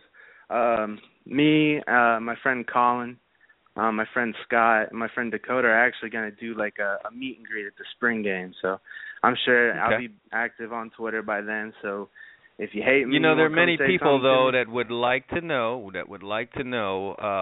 Well, there's so many people question you being 6'7". So if you're saying that, you really do need to. You do need to hold true to that and have people meet the 6'7" Neil Cool. I'm going to actually post my Snapchat on my Twitter after the show. Anybody is free to add me, and I'll snap you a picture if you want to see. But it's like I just said, man, I don't have a grudge against anybody. Like, I'm actually relieved it happened, bro. It was really it was hard just doing it for that long, and you want to come out, you just don't know how you can do it. It's just one thing is just not everyone can, relate to that. But, I definitely don't hold any grudges. But, yeah, I've just been keeping busy doing work and then just keeping busy. Did you follow it all while you were away, though? Did you come on Twitter at all for any of the moment that you're away to see what was going on? I followed for, the first 3 days, and then it was, so repetitive. It was like, I get it, bro. You keep saying catfish. It's the same joke over and over. But, I mean, not really. After 3 days, no, I didn't. I just deleted the app off my thing, and then the only way people could reach me was the forum because I said I would still post, and I kind of want to get into that because I know some forum people are listening. But I said I would still post because I did feel I didn't want to leave them empty-handed. I said I would at least post until National Signing Day. But I didn't realize how hard this was another reason why I came back to Twitter. I didn't realize how hard it was to actually get info without Twitter because, for one, I didn't even know Will Muschamp was hired until, Thursday. So when I can't believe that's really where people go for news, sad as that may kind of sound. It's terrible. I was like, I actually, my friend texted me, and I was like, dude, that's a funny joke, but there's no way they hired him. Because he was, telling me they got Kurt Roper and T-Rob and everybody. I'm like, there's no way this is happening. But, see, what I would do with my recruiting is I would have my sources, and I still have my sources. I mean, people don't want to give me credit for anything, but Felipe Franks did commit. Pinheiro did commit. There's other stuff that I said months ago that people knocked me for that have happened. So call me a fraud all you want. I was right about that. Just a little off topic. I'll get back to that later. Let me just stay on topic. But, yeah, what I would do is I would look at Twitter and I would see all kinds of, all the rumors that would go around, and then I'd bring that to my source. It's kind of like putting a puzzle together. I wouldn't post until I knew 100%. So I'd read all the, I'd look at what the kid is saying. I'd look at what friends are saying. I'd look at who they're following. It's just, you pick up on recruiting. It's really easy. I mean, anyone could really do it if you have, that one source that is just dead right. But, it was really hard without Twitter to really give them anything because there was little stuff that was happening that I couldn't even pick up on yet to even ask my source if it's true or not. So that was another reason I want to come back, just because I want to finish that out. You know, I'm going to do it. I'm actually going to make the forum open to everybody for free until National Sign Day, and then I'll probably be done with it. So if they want in the forum, they can just DM me, and it'll just be open to everybody. It'll be back to the way it was since I'm back on Twitter now. But well, let's ask. Let me ask a couple of, just so we're above board. Let me ask a couple tough questions here. One of them is, how far back did the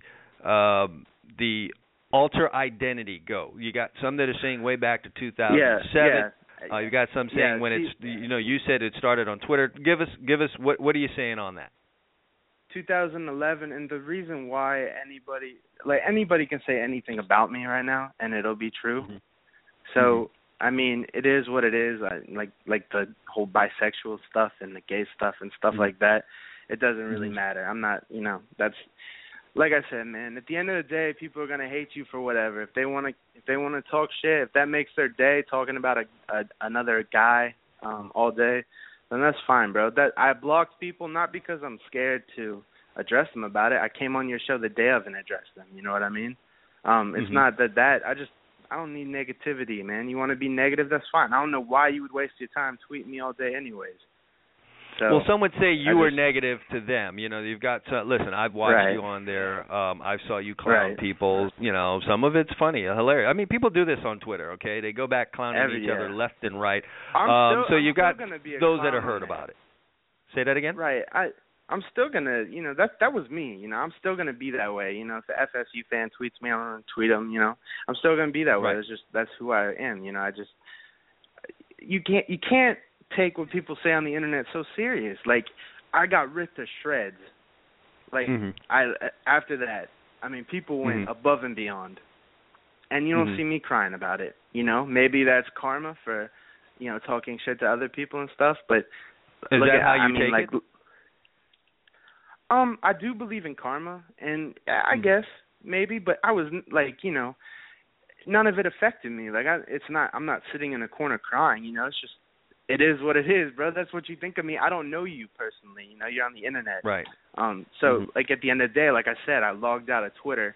Also, in the intro you said I went into hiding. I didn't really go into hiding. I just didn't care. I was actually texting people. Hey, listen, man, when you're off of Twitter, basically you're in hiding. That's how this world works now. If you don't log on to your app for 2-3 days, you might as well be under some dirt somewhere in Nevada. That's really how it works now. So that was my reason for saying that. All right, so tell us, what's Neil Cool going to be like now on Twitter? What's going to be the difference now for the Neil Cool we get now and the one that was here before all of this broke out?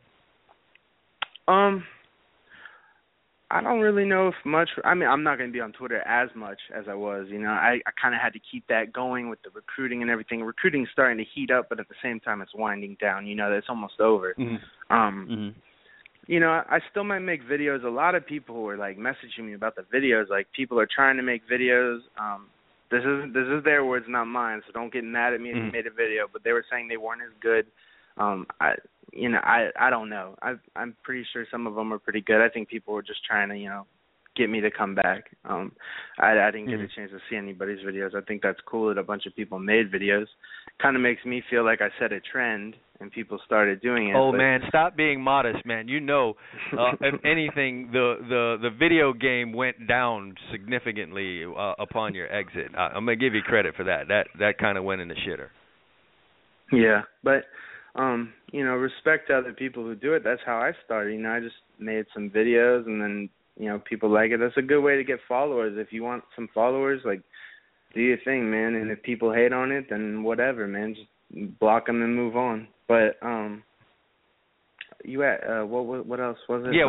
What's going to be the difference? What's going to be the difference?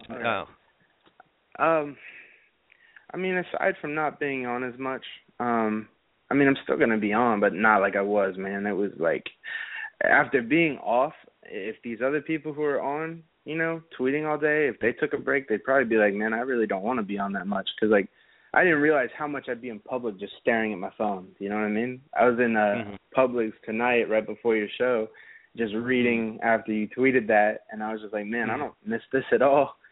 But man, you might get sucked back in. It's real easy for that to happen. Yeah, I know. I probably will. I can say this: I'm very glad I was gone for the FSU game because I talked a ton of shit before that game, and we only put up 2 points. I gotta give a shout out to TJ. I don't know his last name, Penninger, whatever. He sent me 2 cents via PayPal. I laughed so fucking hard when I got on there and I had 2 cents, and he's like, "Nice 2 points in the swamp." Man, jeez. I don't know. I'm Maybe like Gator this, man. When it comes to that stuff, if your team wins, you've earned the right to talk a little ahead. I prefer that you be creative and entertaining and humorous about it. If you're going to come on and be corny, then that's when I get upset. Yeah, that's nice. Right. I like that. That was good. 2 points for that guy who sent the 2 cents. Yeah, I was gonna send him I don't know what the overall record is. I think it's 32 and 2. I was gonna send him like $32.22 or whatever theirs, for the overall record. But then I was like, then he's still winning because I'm giving him $30. But yeah, right. Exactly. That was good. I laughed at that. That was pretty funny. But So you did like say you wanted to touch on Ms. Mayo. I hope I'm saying that right. Ms. Mayo 305. What's your story with her? I just heard some stuff from some recruits. I just, shout out to finding out about me. If she's listening, I'm actually really happy you did. A lot of good has come from this. So, like a lot of good. Found out some people. I also want to say this real quick before I go on the Mieo. I was the fake person on Twitter, but through this, I found out a lot of people are fake. Even though they're using their Twitter name. This is why I never got all that bent out of shape about it. So many people are frauding their way through. How many people? There's a group of people, and I have text messages, DMs, everything from that group of people, literally talking mad shit about the people they're hanging out with now or talking to now. And, it's not my place. I'm not going to be that guy, man. I'm not. Let everyone figure out who everyone is. I'm just glad that I found out because I like my boy Colin. Mad respect to that dude. That's my boy. But she showed me some stuff, and it's just funny. But back to the Miss Mieo thing. If she is listening, I challenge you to tweet a video of yourself because I heard from multiple recruits, and I heard from other people that she looks like this isn't coming from me, but quote unquote she looks like she ate Miss Mieo. So that's not from me. That's from an actual football player on the Florida Gators. I'm not going to say who. He plays running back. So, but Lord. I heard some stuff, props for calling me out, but I think it's your turn. I think you should make just a little video and say hi to everybody. But that's all I have to say about that. Okay. Well, yeah, the challenge has been indeed handed down by yourself, and she may be listening because I had a follower asking her to quote unquote suit up, meaning she needs to go ahead and listen to the show. So we'll see if she indeed has a response to it. But you heard it here on the show. You can add me on Snapchat if you want to send it to me too. I got to see. You can't be talking all that trash. Quote unquote, a catfish knows a catfish, I guess you could say, right? I don't know. I'm just saying. That's some strong talk there. We'll see if she has a response to it. But and if she does, props to her. If she does, props to her. But I'm just saying, I just want to know. But you want to draw any other fakes out while you're here, or that's just the one that you needed to get on? Nah, I don't want to be that guy, man. I don't want to come on here and talk about what people said about other people and stuff like that. At the end of the day, it's the internet, man. You log off your phone, you never see those people again. So the people that are gonna hate. The only thing I want people to do is stop calling me a criminal. I'm not a criminal. I didn't steal money. The people got the shirts they got for. We just got Felipe Franks. I think I deleted all my tweets, but I know and I know other people know that I've been talking about that for months. Don't call me a criminal. I'm not a criminal. So that's the only thing that's what bothers me. None of the other stuff bothers me. Like I said, I'll post my Snapchat. I'm not afraid of my looks or anything like that. I'll snap anyone who wants to snap back and add people and everything like that. And Twitter will just go back to the way it was. And people who don't like me, don't have to follow me. You don't have to follow me. Mm-hmm. There's a block button you can click, you know. I was really surprised at the amount of people who wanted me to come back. You know, it kind of meant something to me because I didn't think. Well, were it you would be surprised like that at the all. number of people? Were you surprised at the number of people when this broke who felt so strongly against you? And if you did, what do you think is a reason for that? Yeah, I heard you mention about wanting to do what it is that you do. You have that segment of people that wanted to do that. I saw that agenda early. But what about the others? What do you think was the reason for them feeling so strongly against you? I'm not really sure. Probably because, honestly, some of them maybe I had talked shit about in the past, but, I mean, everyone's human. I guarantee it doesn't matter who it is. Someone will talk shit about you. There's plenty of people leading up to that would say, like, Silk's tweets are getting annoying. Like, plenty of people. Like I said, I'm not here to call anybody out or anything like that. I'm not here to do that. I'm not going to do that. But I think that it was just a mix of things. Apparently people didn't like the way I said I think Jordan Scarlett would be better than Kelvin Taylor, as dumb as it sounds. But, I mean, there's other stuff. Probably people just, like I said, just wanting to, it was the trending topic at the time, Like it was just, that's what was going down, That's how Twitter is, But for the people who are on the fence about me, that's, you can be on the fence or anything like that. I'm gonna tweet. I'm gonna make videos. I'm gonna run the forum. If it bothers you, block me. If it doesn't, follow me. I'll follow you back. It doesn't have to be like it is right now. It's just get over it, man. It's been a fucking month, Like. Yeah, well, listen, you obviously affected people in some kind of way, many of them not wanting to admit to it. I found that fascinating, to be quite honest with you. Those who don't understand why I'm having you on the show, those who don't understand why I'm, quote-unquote, bringing you back. That's what I'm being told, that I'm the one bringing you back. Your dad. I saw that. Yeah, I saw that. I want to comment on that. You're not bringing me back or anything like that. I called Chad and told him I was coming back to Twitter and I wanted to come on his show. He does radio. He gets views for this. This is what he does. Y'all are gonna listen. Y'all don't care, but you're listening, right? So, he's not bringing me back. He's not supporting my movement. He's just doing his job, like what you guys do every day. So, I mean, I don't know why. Yeah, and I did explain that my job is hosting a radio show is to be informative, to be entertaining, and to be interesting. And so I found this whole thing about people being so emotional about what you did and you're being outed and you being gone and whatever else having so much emotion about it and also denying it, the emotion that they were having. I found it fascinating, and so something fascinating deserves to have some light shed on it. So that's a big part of what's going on here. So, I like having you back on to talk about what things are going to be like and what you're going to do. And shoot, man, I'm looking forward to the videos and you being entertaining. And I'm looking at Florida State and Miami fans coming at you. And it looks like there are going to be some Florida Gator fans coming at you as well. But you've always... fun. Yeah, you've always been able to hold up pretty good against that. Although, Ty did. And this is for anybody out there listening. Y'all saw the shit show that was Twitter. I was trending in the USA. I was told, just people just pounding on me, and nothing affected me, man. If someone is talking shit to you over a mic, over a keyboard, anything like that, don't let that shit affect you. Who are these people in your life? You know what I mean? Like, when I would talk shit, I guess I should have looked at it differently. I just looked at it how I look at it. I don't care what anyone online says to me. If you want to come say it to my face, you can come say it to my face. That's a different thing. But, if I did offend you, ever talking shit to you online, I was just razzing, man. That's what me and my friends do. Like, we always just rag on each other. That's just like a friendly, like, brotherly kind of thing. That's what Twitter's turned into. People throw their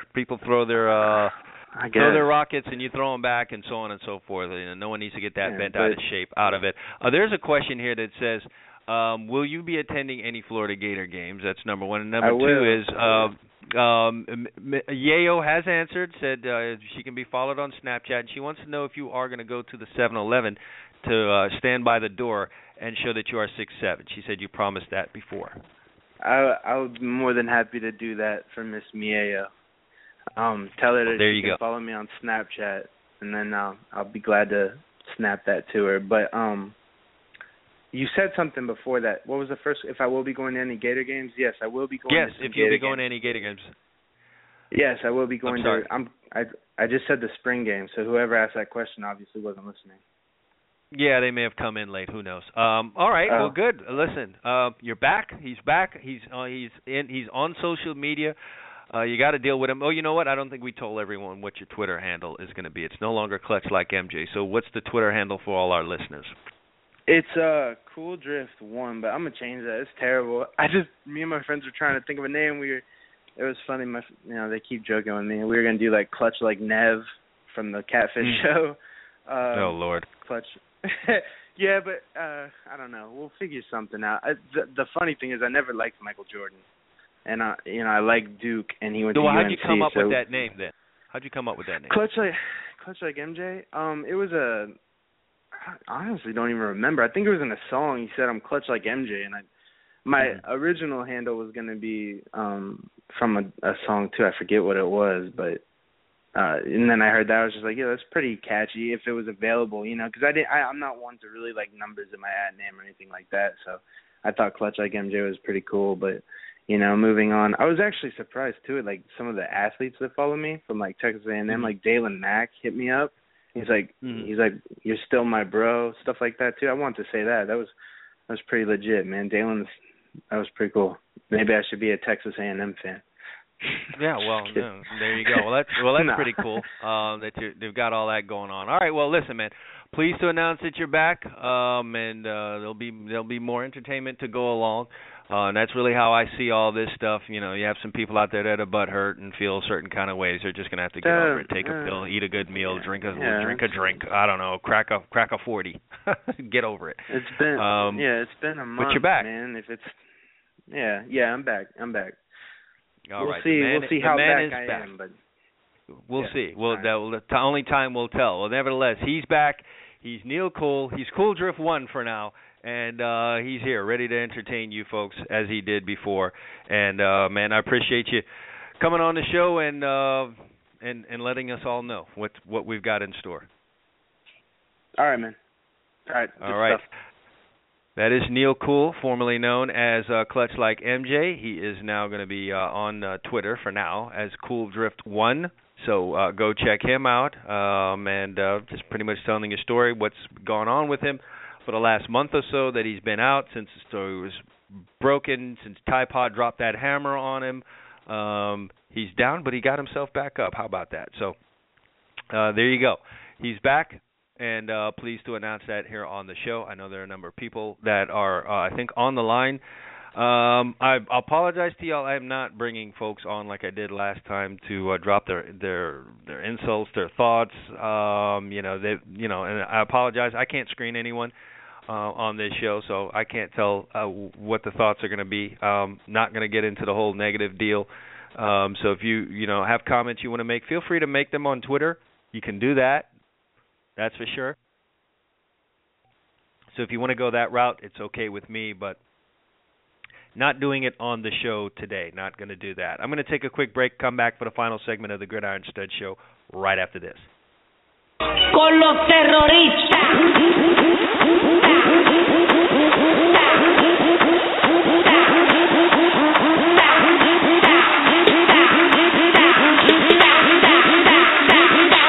And do the Harlem Shake.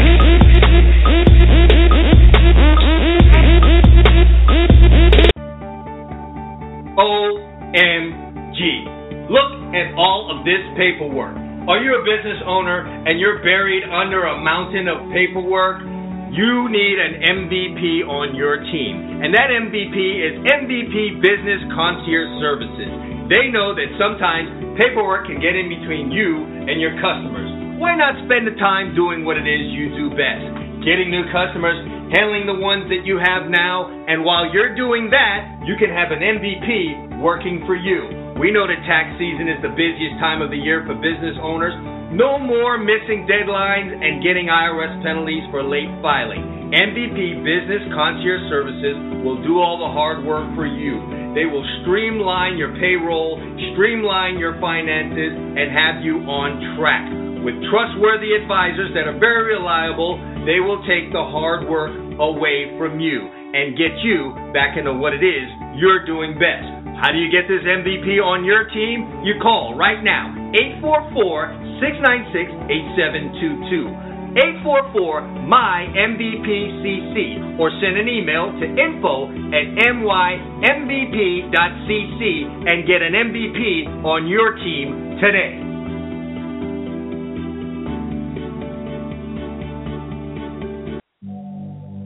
Are you a property owner or want to be one, but you don't have time for property management? Then get an MVP on your team. Who has time for the letting process, for arranging inventories and organizing pre-tenancy cleaning, dealing with deposit negotiation and negotiating with service suppliers and maintenance? No one's got time for that. MVP does, though. Get this MVP on your team. You can rely on MVP Property Management to offer you an extreme amount of quality and professional services for your money.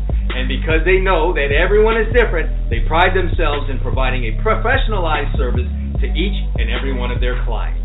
So how do you get this MVP on your team? It's simple. Pick up the phone and call right now. 844-696-8722. That's 844-MY-MVPCC. Or send an email to info@mymvp.cc. Get this MVP on your team and start winning today.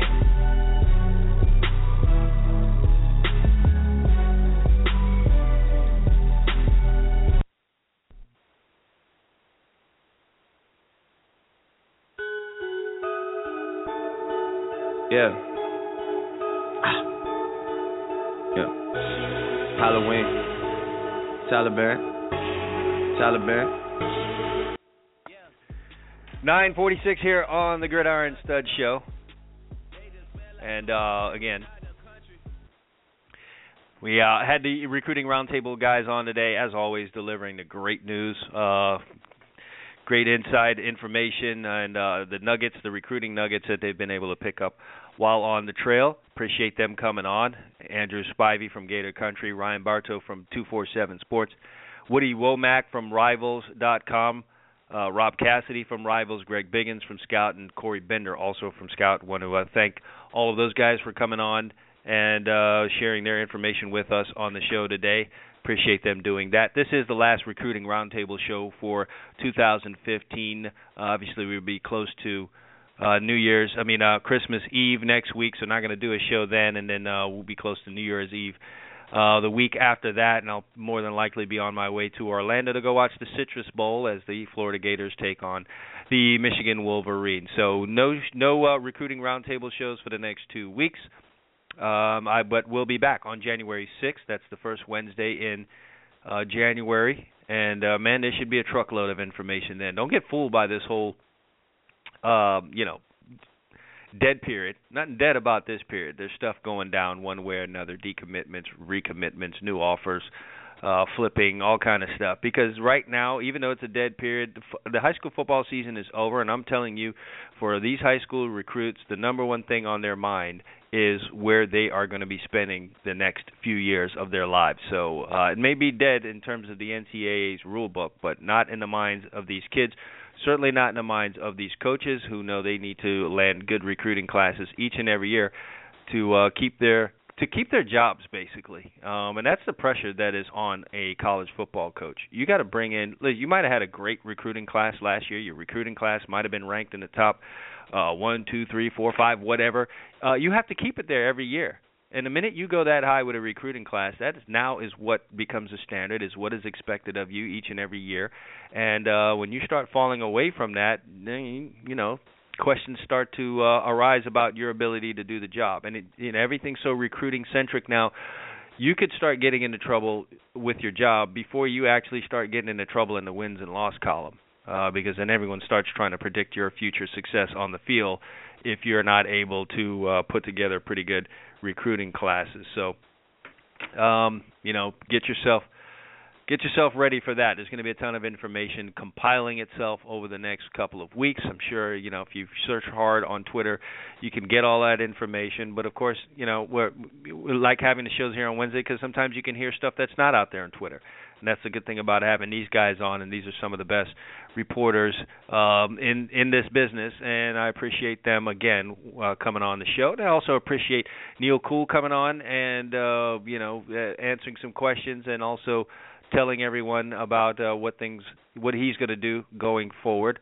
I know one thing. Listen, I don't know about all the stuff people are accusing him of. You may be actually right, or you may be dead-ass wrong. I'm not going to spend my time searching those things out. If I observe them, then I will know them to be true. If I didn't, then in my world, then just really didn't exist. I know that might be tough for some people to swallow, but there's so many people operating on Twitter, saying and doing whatever they want, and a lot of people don't have clean backgrounds operating on Twitter, and sometimes you got folks in glass houses wanting to throw stones.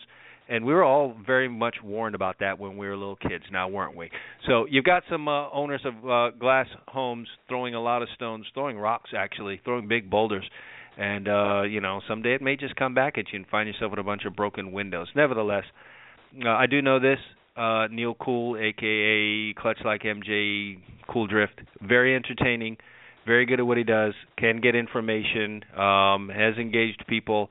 Was, by and large, if you just take what he did in terms of interacting with the fans and interacting with rival fans, very, very entertaining, and there's no one that could say otherwise on that. If you say otherwise on that, then you're probably just lying to yourself, or you have an agenda, and there are a number of folks out there who do have an agenda. I saw it. I see it. You can't hide it, and, so I'm seeing right through that. And, everyone can do what they want, but come on, let's just be honest with yourself. How about that? Just be honest with yourself. Some of you folks out here just have a real agenda, and trying to move forward like you don't have one can sometimes be a little bit irritating to me, and those type of people I like to call out from time to time. Nevertheless, that is the end of the show. And again, not back on until January 6th. For all of you that only listen on Wednesdays, boo to you. I am on, the GridironStuds show is on weekdays at 10 a.m., so, do take some time out to listen. I'm not on tomorrow, but I will be on Friday with my co-host, Emil Calomino, as we preview the weekend of action, whether there are any bowl games or there are NFL games, so we'll do a little bit on that, and we'll talk about the latest topics that are out there in the world of sports, specifically on the gridiron. We do have our takes on it, and we welcome you to call in. But we do want you to listen to the show, so we are on at 10 a.m. But if you only listen on Wednesdays, again, not going to be on for the following 2 Wednesdays. We'll be back on January 6th. I appreciate you listening. If you like the GridironStuds show, please go tell a friend, because the more the merrier. We really, really do appreciate it. And we appreciate you making this a featured show on Blog Talk Radio. So for all of my guests on the show today, thank you for coming on and listening. And for all you listeners, I appreciate you doing it. Enjoy the rest of your night and the rest of your week. And happy holidays to all of you that I will not be hearing from me on the next 2 weeks. Thank you very much for tuning into the show. You guys have a good night.